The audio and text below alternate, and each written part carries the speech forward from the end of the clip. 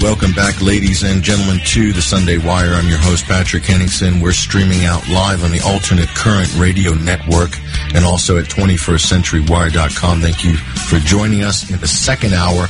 And we're joined by our next guest. She is a commentator and a Middle East analyst, global affairs analyst, and also she is a former senior associate at St. Anthony's College, Oxford University, and has a master's degree in international relations from Columbia University. Her name is Sharmine Narwani, and she's joining us on the live link. Thanks for joining us, Sharmine. I don't know if you heard the introduction. You know, we talked earlier about setting up this segment, and things are changing very quickly, and news stories are coming to the forefront each week. This week, you know, everything that I kind of had planned to talk with you about has a little bit been pushed slightly to the side. Iran is back up into the headlines, at least over here in the United States, with the implementation of the Iran nuclear deal, plus the 2 U.S. naval boats that so supposedly strayed into Iranian waters, and the sailors that were returned in 24 hours. So this is what's going on. The United States is very divided politically over anything Iranian. Okay, we'll talk about Syria too, but just on this front, how is this drama looking from your side of the pond? With regards to Iran and the United States and the so-called nuclear deal? Well, there's a split in the Middle East as well, as you can imagine. I mean, Iran's quite happy about the state of affairs, and Saudi Arabia and Israel are not. So this is the divide we had going into the Vienna Agreement last summer, and this is what we're still with, unfortunately, on implementation day. So, you know, it depends where you're looking at. In Iran, I think, as we've seen from news reports, the collective mood is very positive, very encouraging. Iran has been under siege of sanctions for far too long and has really suffered as a nation and people individually, not just the government. So, you know, this is a real breakthrough, and a lot of people thought perhaps we'd never see this day. Of course, we have. Sanctions have been lifted, or at least the UN sanctions, and it's a new day. But of course, as this is happening, there's an escalation of activity against Iran on other fronts in the region, which I'm sure we're going to talk about more about in this show. Particularly Saudi Arabia and hostile actions and hostile comments that continue and worsen, it seems, as the weeks go on. And so we just also had the release of the prisoners, quite a few American prisoners that were being held in Iran for various reasons. And one of them was Jason Rezaian, who was a Washington Post journalist who had been held for, I think it was 545 days or something like this. And so these so-called Americans are calling them hostages, but they're in prisons, or they're been arrested for, I would assume, espionage and things like this. And so they're saying, well, we have Iranians in U.S. jails. This is what I heard this morning on CNN. But they're there. They're real criminals. But really, when you look at the Iranians held, they're for violating sanctions, some of them, in the United States. And so, again, this is the sort of dialectic. From the United States' point of view, anything Iran does is bad. Anybody held there as a hostage, not a prisoner, and everything's nefarious with nefarious intent, and anything the U.S. does is justified and moral and correct by international law. So this is the dialectic. So, but I mean, what were the charges for Jason Rezaian from the Washington Post? Was it espionage? Do you know, I'm not exactly sure. I've read about his case over time, but I'm not sure that there's ever been a lot of detail included. The Iranian judicial system has been tight-lipped over these things, perhaps because they don't control the international narrative and know that whatever they put out there will get twisted. So they've kept mum about a lot of these cases, and there are others that are ongoing. But my impression is that espionage, sabotage, passing of information has been the mainstay of the charges for a lot of the Iranian Americans who have been detained in Iran, but not all of them by any means. And I think we'll learn more now that we've seen a release.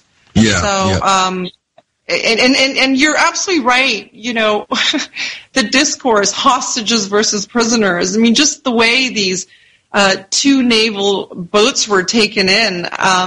I mean, I think Iran probably did what any nation abiding with international law would do. You take in the boats, you detain those on the boats, you question them, you call up the correct authorities, and you try to get to the bottom of the matter.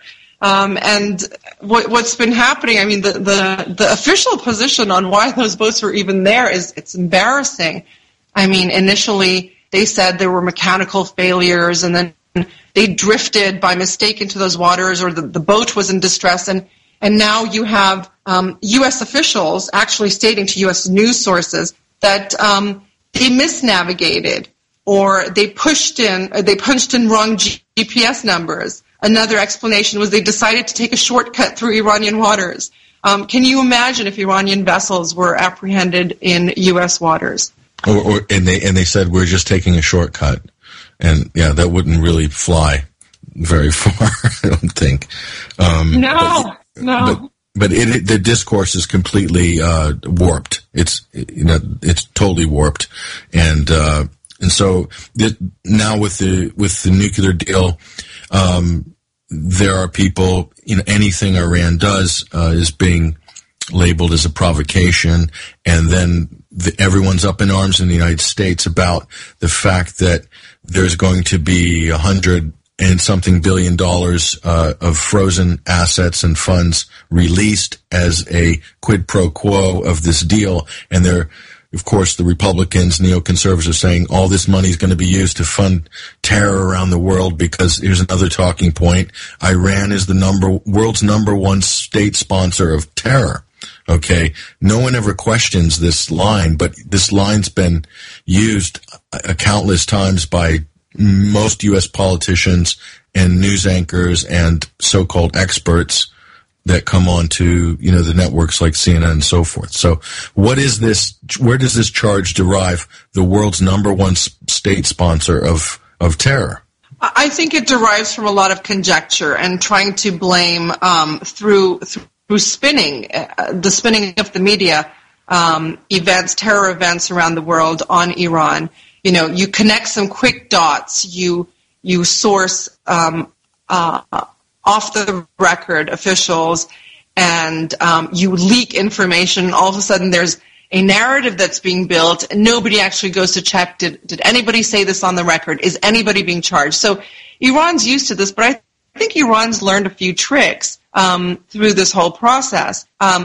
They've learned, for instance, that they no longer really have to support some of these narratives over the nuclear issue. One of the interesting things that came out of this deal after July is that you had a substantial part of the American body politic that started taking positions to defend Iran's behaviors, okay, because they did want this deal to go through. And that was something quite interesting. And I wrote an article about this calling it Teflon Iran, because suddenly you had, whether it's the IAEA or the United Nations or the White House or the State Department, clarifying things for reporters that stood to benefit the Iranian side of the narrative. And this is something the Iranians could not be heard through the media fog ever. So after the deal was struck in Vienna, that changed. And Iran has a partner in establishing correct and factual narratives on what's going on in Iran. But of course, even that part of the U.S. body politic has to placate the other side from time to time, which is what we might be seeing with these new missile sanctions that I don't think are going to go very far. I mean, they target 11 individuals, and if anything, help hardliners in Iran who will continue to bang on about the U.S. being an untrustworthy partner, and undermine reformists who are, who've pushed for this deal and actually made the deal happen. There are always unintended consequences of U.S. foreign policy initiatives and American statements and American actions. The Iranians are a patient lot. They know how to play the diplomatic game. They stay within the confines of international law, and we're seeing them coming up trumps in almost every arena here in the Middle East. So Sharmine Narwani, also her blog is the Middle East Shuffle. There's a link to her blog on the show page. If you just click on her name, it'll go straight to, that's her main website, but she's also a syndicated columnist on a number of other news sources as well. Now, Sharmine, you mentioned earlier, which I think is interesting, we're talking about the Iran deal. I looked at who was funding. There was hundreds, I'm not exaggerating here, upwards of $100 million in ad placements and ads produced in advance of the Iranian nuclear deal in America, and the various PACs, super PACs, and interest groups that were paying for these ads, a lot of them were Israeli linked, okay, and that doesn't surprise a lot of people. But a lot of the money as well for a lot of the other ads were coming from Saudi Arabian funded super PACs. So isn't this odd, or is this not so odd, that we have the interests of Israel and Saudi Arabia completely converging now in this new paradigm of power politics in the Middle East? Saudi Arabia, Israel, lockstep on so many things, especially to do with Iran, and perhaps maybe you could say Syria as well? Yeah, they've been in lockstep, notably so since around 2012 and into 2013. I think that's when people started to notice this convergence of interests and convergence of talking points between Saudi Arabia and Israel. They, of course, were the two biggest spoilers in the lead-up to the Iran nuclear deal, and anyone who thought they'd been felled after the deal was struck in Vienna was wrong. They will come back. They will persist, as we're seeing now, trying to influence members of Congress, trying to sway perception via media articles and op-eds and the like. And, sure, I guess if you're telling me they're placing ads, well, good for them. I think what they do, I understand their frustration. They've been marginalized in the Middle East. There was, once a time where the U.S. would not make any major foreign policy decision in the region without going through and gaining the acceptance and cooperation of these two allies. And both these countries were entirely bypassed when the U.S. went full force ahead on its plans to strike a nuclear agreement with Iran.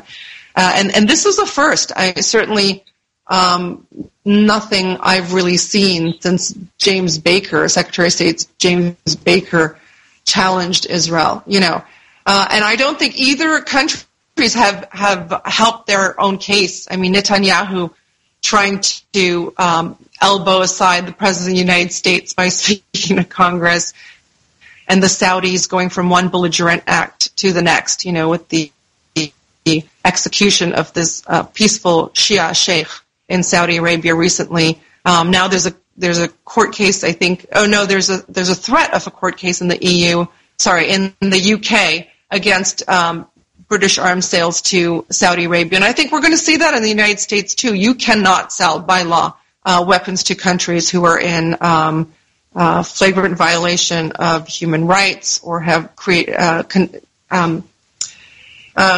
out crimes against humanity.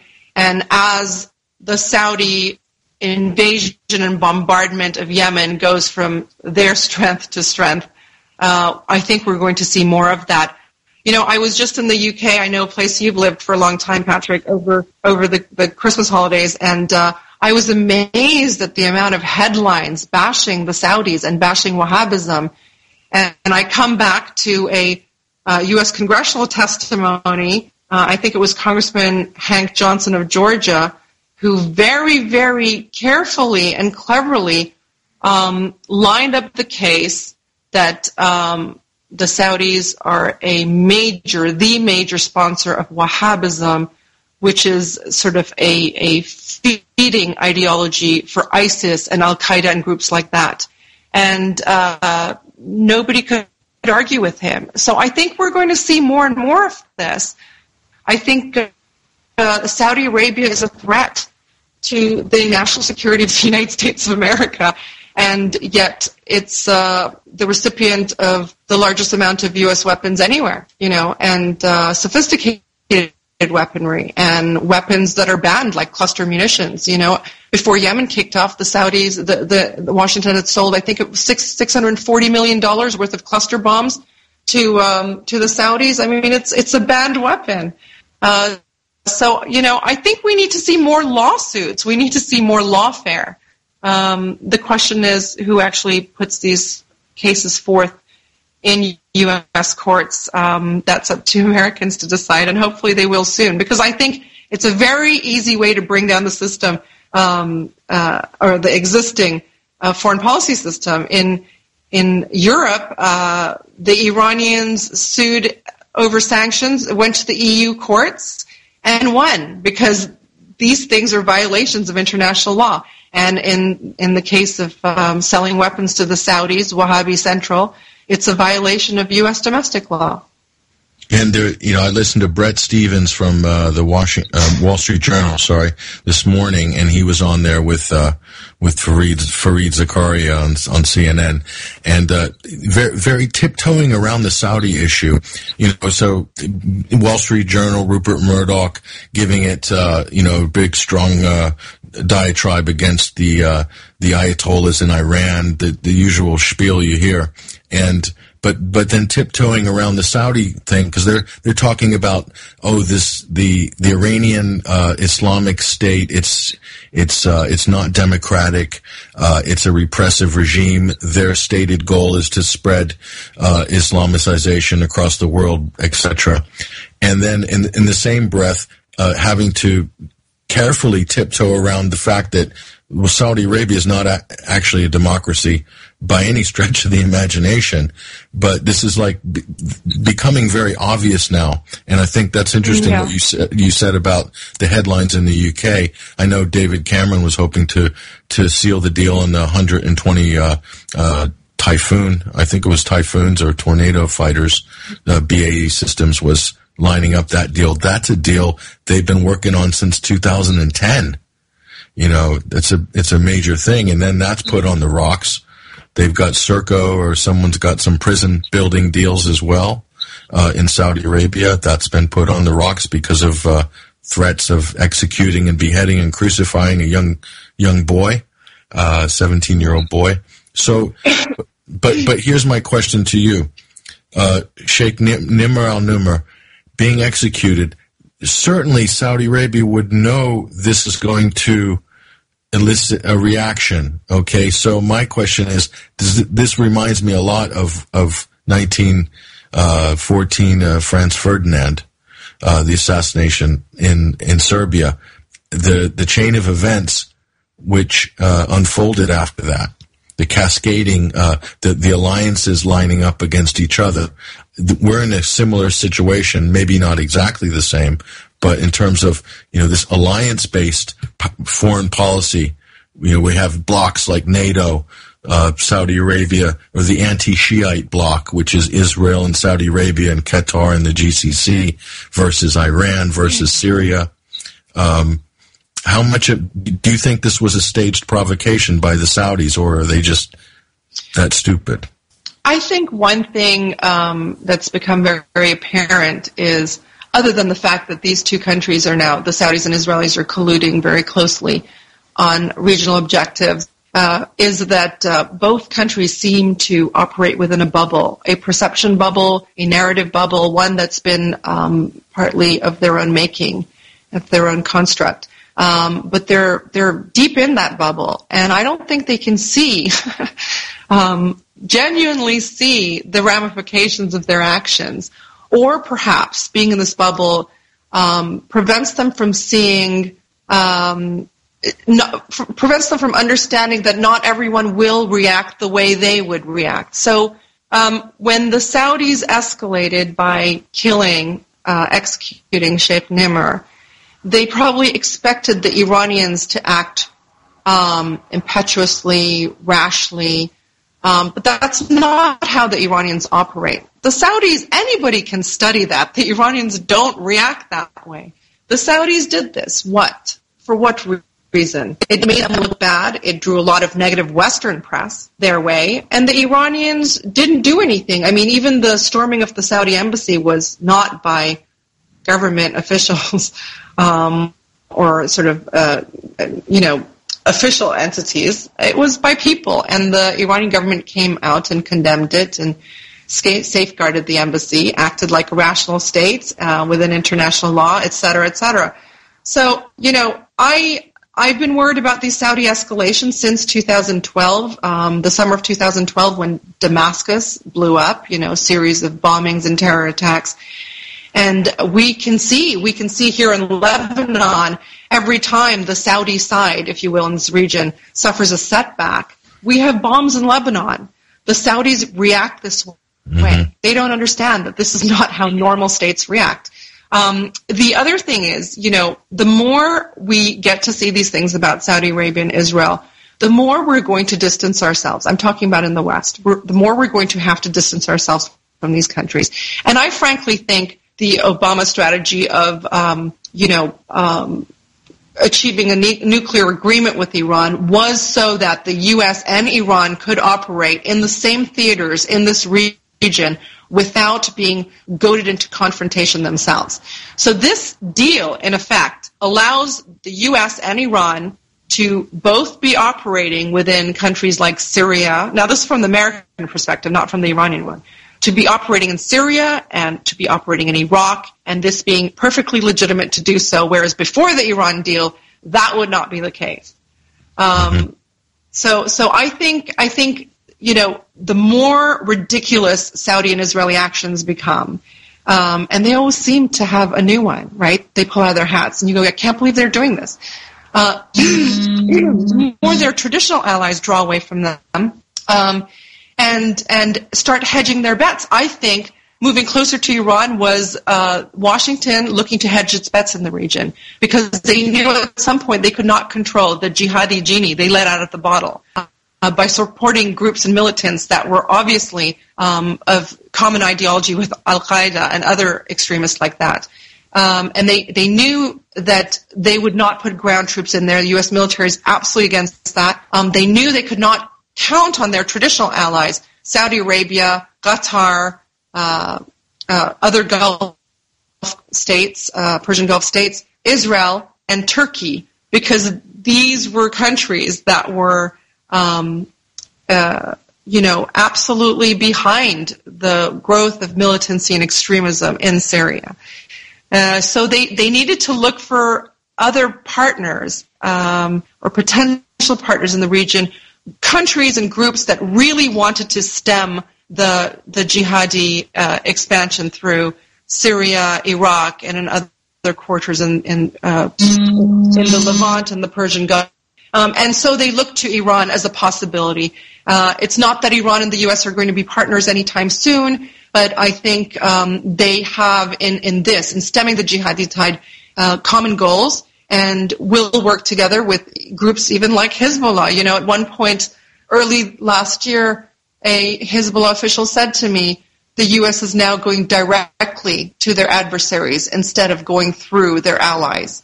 That's an interesting development. All kinds of dialogue and behind the scene discussions, direct ones, I suspect as well, are going on between the U.S. and its traditional foes in this region because, it's game over. This idea for regime change got out of hand, which happens to every single U.S. foreign policy adventure in the Middle East. And the turning point, though, I think people should know, came in 2012 when the U.S. went to Iran and offered, dangled in front of them a series of incentives, by the way, during the Ahmadinejad government, okay, to get them to start talking about nuclear negotiations. So it really is the U.S. that's started to shift its positions. And the Saudis and Israelis are in great trouble because they are in this bubble. They cannot see that they're losing ground. They're losing political ground. They're losing ground on battlefields. They're losing the narrative ground, which they always count on, and they're losing ground in the capitals of their major Western allies. For Iran, they don't need to do anything. They're sitting back and enjoying it. And so we're still going to have a bit of an issue, money that's flowing from Saudi Arabia and from Israel to fund the political insurgency in America on the right-wing side, to just flatly opposing anything, any kind of detente, any diplomacy, any bilateral negotiations. It's all going to get resisted constantly. This seems to be has been the position of Israel in Saudi Arabia in terms of manipulating U.S. internal politics, even backing presidential candidates or running negative ads against certain candidates who aren't hawkish enough, for instance. Do you think that will eventually change because they're spending hundreds of millions of dollars doing this? Yeah, I have to say, I'm not worried about this at all. Bring on the hawks. What are they going to do? What is a Republican hawk or a Democratic hawk, Hillary Clinton, for instance? What are they going to do exactly? I mean, we've collectively seen a redressing of the global balance of power in these last few years. A huge consequence of American actions in Syria. By pushing Syria too hard, they drew in the BRICS, okay? And now the BRICS have put their arms collectively around, and I'm talking specifically Russia and China, have put their arms around U.S.'s traditional foes in that region. And we've seen ourselves moving in the last 3 years away from a unipolar world. It's a multilateral world. What U.S. president could get the U.S. military to put boots on the ground anymore? Has anyone checked in with that institution lately? There's no interest. I mean, the U.S. soldiers have bore the brunt of these silly civilian Washington misadventures in this region, okay? They've lost legs and arms, have killed themselves, suffered from post-traumatic stress disorder. They've seen this stuff up close, and I don't think, and I think this is a great part of why the U.S. military does not subscribe to these adventures any longer and prevented the civilian administration from ratcheting up things on Syria. So, what Republican candidate can move the U.S. military to put its boots on the grounds in the Middle East? And what international body is going to allow this any longer? I mean, when the Chinese and Russians twice vetoed resolutions on Syria, we knew that it was the end of an era. Of course, the Americans and a right-wing president can go it himself. But even then, I mean, think about it. George W. Bush needed a coalition, even if it was a fig leaf of a coalition. He needed that to create the sense that there was international consensus on this. There will be no international consensus on attacking countries in the Middle East. That era is over. So I'm not worried. Let them spend their money. Let them waste their money. I tell you, for a change, people in the Iran camp or objective governments in the Middle East that would like to seek independence and self-determination are looking at the U.S. and realizing there's nothing coming out of there. There's nothing left. I think this is why a certain segment of the American population was so outraged by those pictures of the Navy Marines with their, on their knees, the hands on their heads. How dare Americans surrender? What do Americans not bleed? I really think the relationship between action and consequence has been sort of rubbed out in the American psyche. You do something, something's going to happen back to you. Fortunately, they were caught by the rational Iranian Coast Guard or whoever, military forces, and brought in and questioned and fed and released. If you saw Americans in that position in Saudi Arabia, they're likely to be beheaded. So I'm not too worried, and a lot of people in this region have stopped worrying about America's reactions, whether there's a right-wing president or not. Hopefully Americans will not vote in a right-wing president. the U.S. has grown its economy over the last century because of foreign policy, but when the whole world becomes hostile to you, you can't grow economy anymore. It's time to examine diplomacy, bring in some career specialists, some area specialists, real career diplomats instead of the ideologues, and set things right again, because I don't think the U.S. has an economic future the way it sort of takes the stick approach to a lot of countries and a lot of events going on in the world. But, you need the candidates, don't you, though, for Americans to vote in? What are you looking at in the Republican field right now? Is it Donald Trump still ahead of the pack?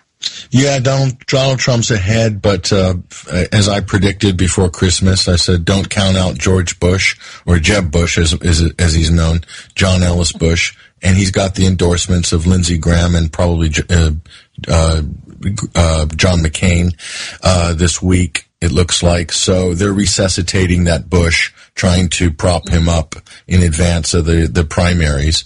So it's far from over, although Donald Trump is very much in the lead. But American... Well, I actually, Patrick, I think I can deal with the Donald Trump over here in the region. Yeah. Well, it's a mixed bag with the Donald.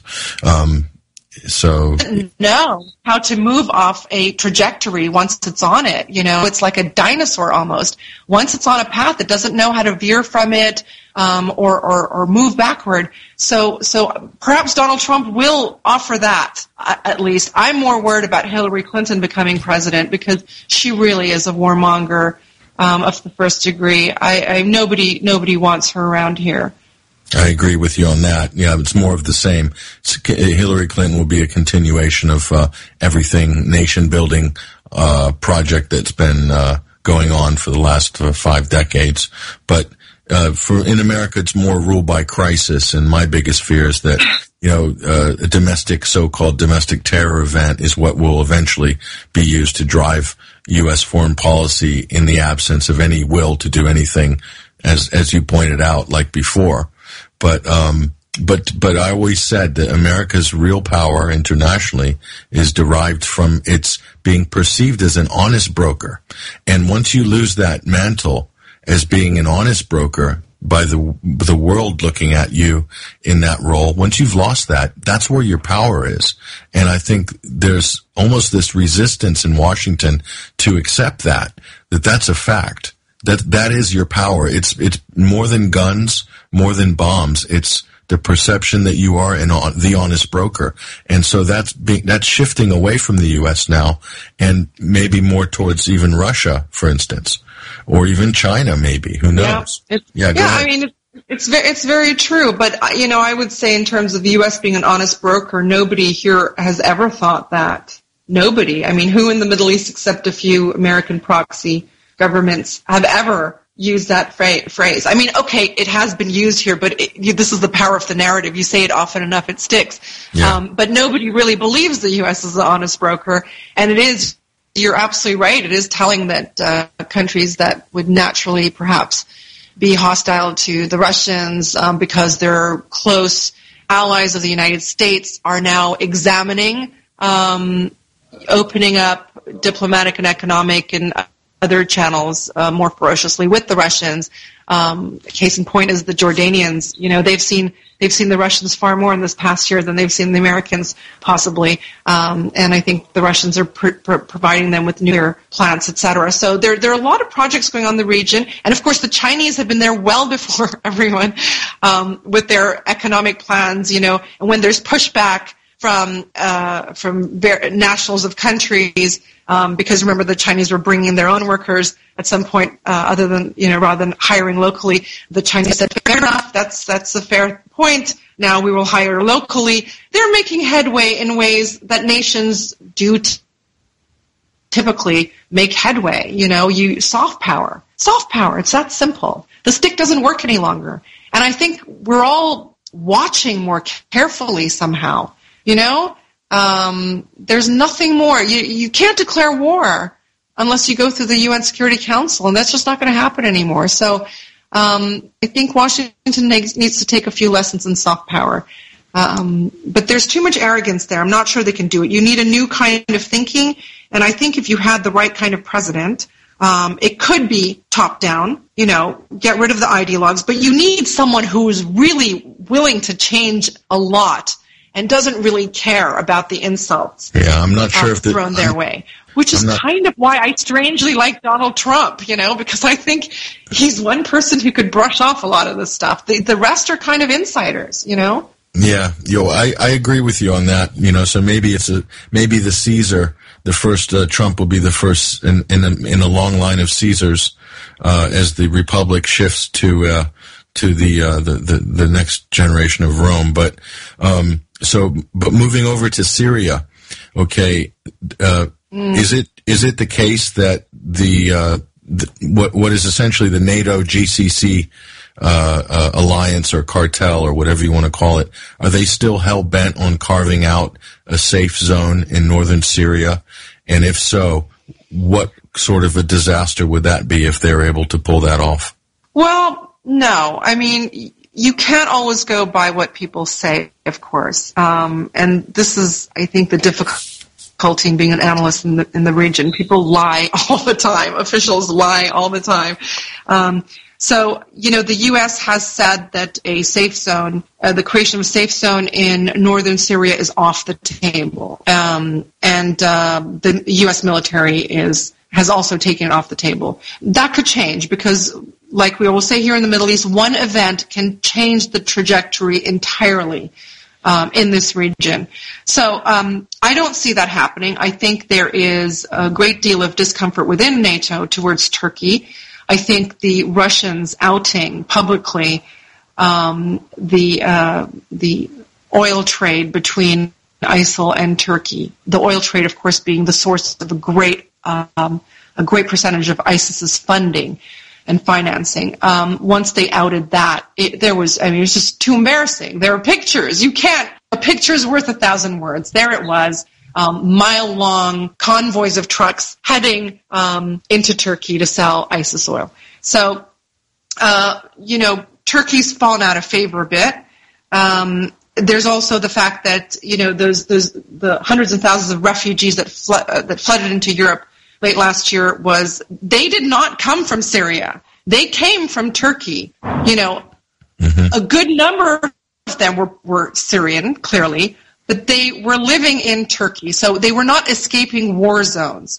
How suddenly did boat fares drop substantially? How suddenly did these waterways open to, hundreds and thousands of these boats and refugees coming over to Europe? The Turks encouraged this because now they're sitting pretty again in terms of their negotiations on entrance into the EU with EU countries. Because the EU really needs Turkey to turn off the spigot. So I think there isn't a convergence of interests where there was between these various NATO allies to create a safe zone in northern Syria. Let's not forget the U.S. military removed Patriot missiles from that border. They said no big deal. It was just a normal thing. But, of course, most analysts in this region saw it as a real slap in the face of the Turks. So no, I don't see that happening at all. And a lot has shifted. Again, post the nuclear deal with Iran, it has opened up the ability for the Americans to now operate militarily in the same military theaters as the Iranians, which means both in Iraq and Syria, the two countries can operate without getting to confrontation. So in a way, there are two kinds of battles going on in these countries, both currently on the same page, though not exactly. The U.S. wants to bolster its plans of a divided Syria and a divided Iraq. By the way, the Americans never say they want a divided Iraq, but it's very clearly all their actions suggest they do. So this will bolster the Americans want to bolster their plans of creating, at the end of the game, a divided Iraq and a divided Syria. The Iranians, the Russians, etc., do not want to see this. And by the way, most nationals of those two countries. So, on a larger picture, of defeating and pushing back and besieging extremists, not just ISIS, but Al-Qaeda, not just Al-Qaeda, but also Ahrar al-Sham and other extremist groups. They're on the same page in other geostrategic issues. They are absolutely not, which is why we will not see a convergence of interests between Iran and the U.S. and an improvement in the relationship anytime soon. But in these areas, we're actually seeing a divergence of interests within NATO. Okay, so Turkey on one side and a great number of other NATO partners on another side, a shifting side, a side that's not quite clear. And you've been on the ground. Where will the Americans land on this? Sorry, we got a little breakup on the call. The outcry, we hear that a lot. Sorry. Little breakup on the call, but just quickly before we get to the end of the segment, you've been on the ground in Syria, multiple trips and fact-finding, message reporting, etc. How difficult is it going to be for Syria to come back to put Syria back together as a country? Because it's extremely fractured right now. It's been a horrific 5 years for the people of Syria and the diverse people of Syria. Many different tribes, many different religions, ethnic groups. How hard is it going to be to bring the country? Is this a long process? Is this going to take 10, 15, 20 years? Will it actually take place? How do you see it? I have spent a lot of time in Syria over the course of this conflict. But I will tell you, I am a rare optimist on Syria. I believe Syria will be whole again, entirely, every bit of its territory. I do believe, and I believe that is a physical thing. Militarily, you take back territory, you own it, it will be one nation again, okay? On the political side, not as easy, right? Because there have been these divisions, sectarian, ethnic, tribal, whatever, and certain groups have found aspirations in this crisis. So, like the Kurds, for instance, the Druze in the south, people who have taken up arms to defend themselves were not defended by the Syrian army because the Syrian army couldn't go into these areas so easily, or they had more important fighting to do in larger hubs elsewhere in Syria. So those kind of divisions will take longer to heal. I do think, however, if you do have the physical boundaries, you can work on the political boundaries. And there may be a case where the government, the Syrian government moving future, whether it's under Bashar al-Assad or a future Syrian president elected in Syrian-held elections, may decide to allow for further autonomy in certain areas, which isn't a bad thing. We're looking at this in the United States, so why not elsewhere? And I think beyond Syria also we're going to see some big shifts in the concept of the nation state and what that means. And I'm not just talking about the Middle East. I'm definitely talking about Europe as well. And I know the CIA did a report about 2 years ago. They do these 5-year trend reportings. And they said one of the things was the breakup of states into sort of autonomous areas. And I don't mean physical breakup of states necessarily, but political breakup of states. So, Syria has a long road ahead, but I do think the current status on the ground suggests to us that a military solution may be closer than we think.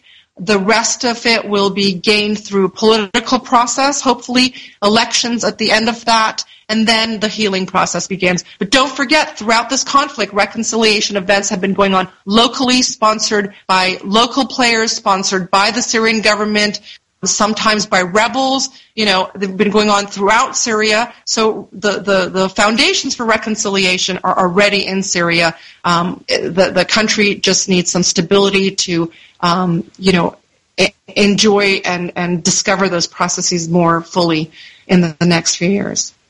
Yeah, and I've also heard, which is somewhat encouraging, that if there were certain sectarian divides before the conflict, that the conflict has actually brought a lot of Syrians together, whether they be a Sunni or Shiite or whatnot, have drawn them together under kind of the identity of being Syrian, trying to preserve their country and improve relations between groups. Is that something that you've seen? Well, what's interesting, no, because it's so overtly brought barriers down among sects and among religions on one hand. On the other hand, I think regular Syrians who weren't very politicized but weren't sectarian either, just were not very politicized. You see this, the young people, the young Syrians on Twitter and Facebook today, these people who were, out at restaurants and cafes and parties before have become nationalists. The threat of the collapse of the nation state brought together people not just in Syria, but also in Egypt, we see, behind nationalist slogans, and so it's kind of revived a significant segment of the population, made them think about country, made them think about governance. So I think when we come out of this, we're going to see a different kind of Syria. It's inevitable. But I do think the sectarian things are part of the healing process, and the interreligious things are going to be part of the healing process that I think we have quite a few years ahead. Well, there's still a lot more that's going to unfold, I think, with this story, and be very interesting. But yes, big changes are afoot. You're absolutely correct there. But thank you very much, Sharmine, for your time. And I think the connection was not too bad. But thank you very much for your time and your work as well. And if anyone's interested in seeing Sharmine's work, go to Middle East Shuffle. It's one of what's that? It's Mideast Shuffle. Everyone gets that wrong. Oh, it's Mideast Shuffle. Okay. Well, we've got a link to it on our show page. So go ahead and check that out. Great work. It's a go-to place to get a lot of up-to-date information on a lot of things. Are you going to be in Vienna or Geneva to cover any of those peace negotiations coming up?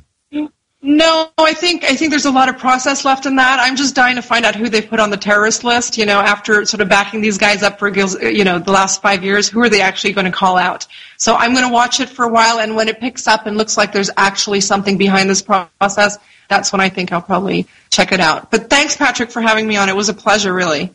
No, our pleasure. Thank you so much. That's Sharmine Narwani. You see her work there at the show page. We'll hopefully speak to her in the future as well. There's a lot going on in the region in some of these areas. And we're going to try to connect our next guest after the break, Mr. Richie Allen from the United Kingdom. We'll be right back after these commercial messages. I'm your host, Patrick Henningsen. This is the Sunday Wire. Stay right there. Fool me once. Shame on you. It fooled me. We can't get fooled again. And one of the things I've used on the Google is to pull up maps. I have filters on internets. I hear there's rumors on the internets. Tune in Sundays at noon Eastern Time or 9 a.m. Pacific Time for the Sunday Wire for 3 hours of action-packed talk radio on 21stCenturyWire.com and AlternateCurrentRadio.com.